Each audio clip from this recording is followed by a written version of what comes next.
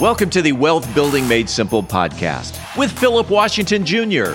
Today's episode is brought to you by Rife Martin CPAs. Today, along with CPA Allison Rife Martin, Philip talks about declining audit rates.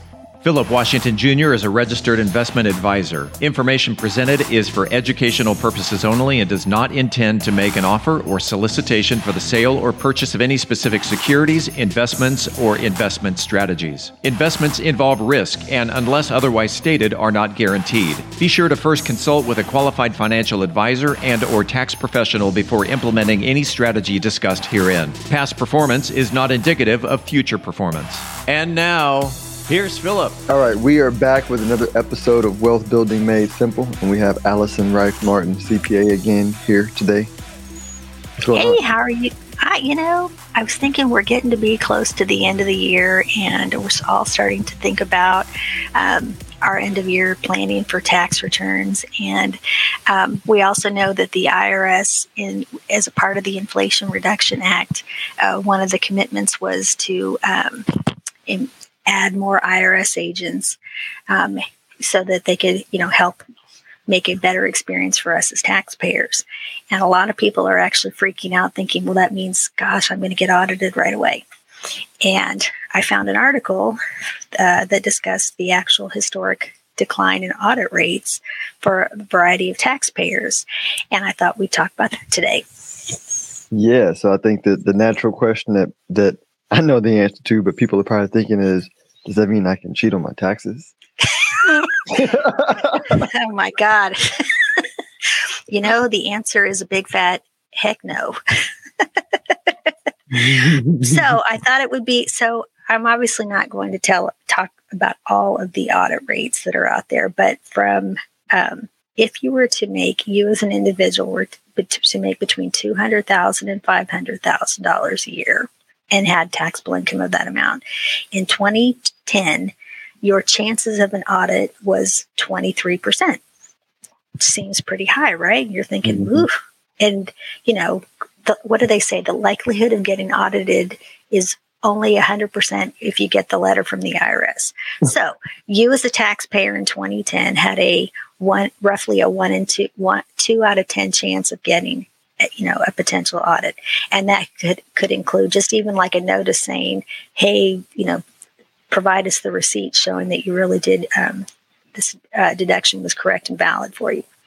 Well, believe it or not, from 2010 to 2017, it dropped from 23% to 0.4%. Right? And again, that's a huge variance. And what does that tell you?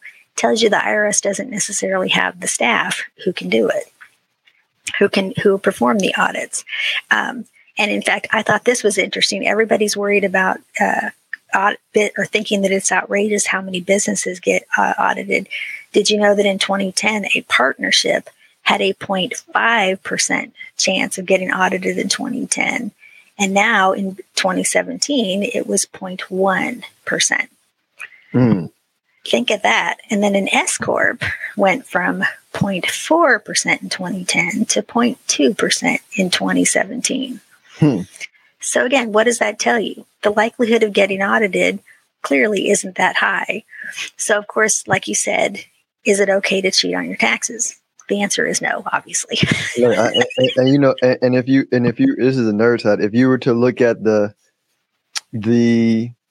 government deficit over that time period to now, it's gotten so high. I can just imagine the government just going, just why spend the money? Like, what's that going to do? What's this little bit of money that we can capture going to do to like these big numbers? I mean, and that's probably like a lot of thought process too, is the numbers are so large in what they owe. That right. little bit of tax revenue that they can collect from audited, like the math doesn't add up. Right.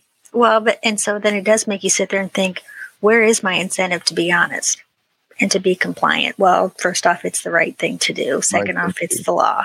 And second off, like I said, the chances of getting audited are 100% once you get the letter. Yep. So what are some things that we really should be thinking about as we start to think ahead to 2022 and even going forward? First off, always pay your taxes. Always report everything that you have earned. Always report everything that, and if there's expenses that you can take advantage of, well, then obviously take advantage of it, but make sure you can support it. Make sure you have appropriate documentation to support the expense if you're a business owner that's in the ordinary course of business.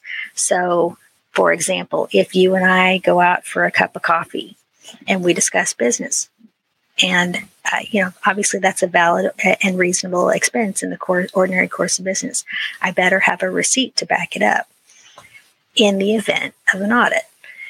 If I earned revenue from, I don't even know, like helping somebody with tax planning tips, tax planning ideas, I need to report it all. Why? Because it's the right thing to do. And it's not necessarily just because of, tax law.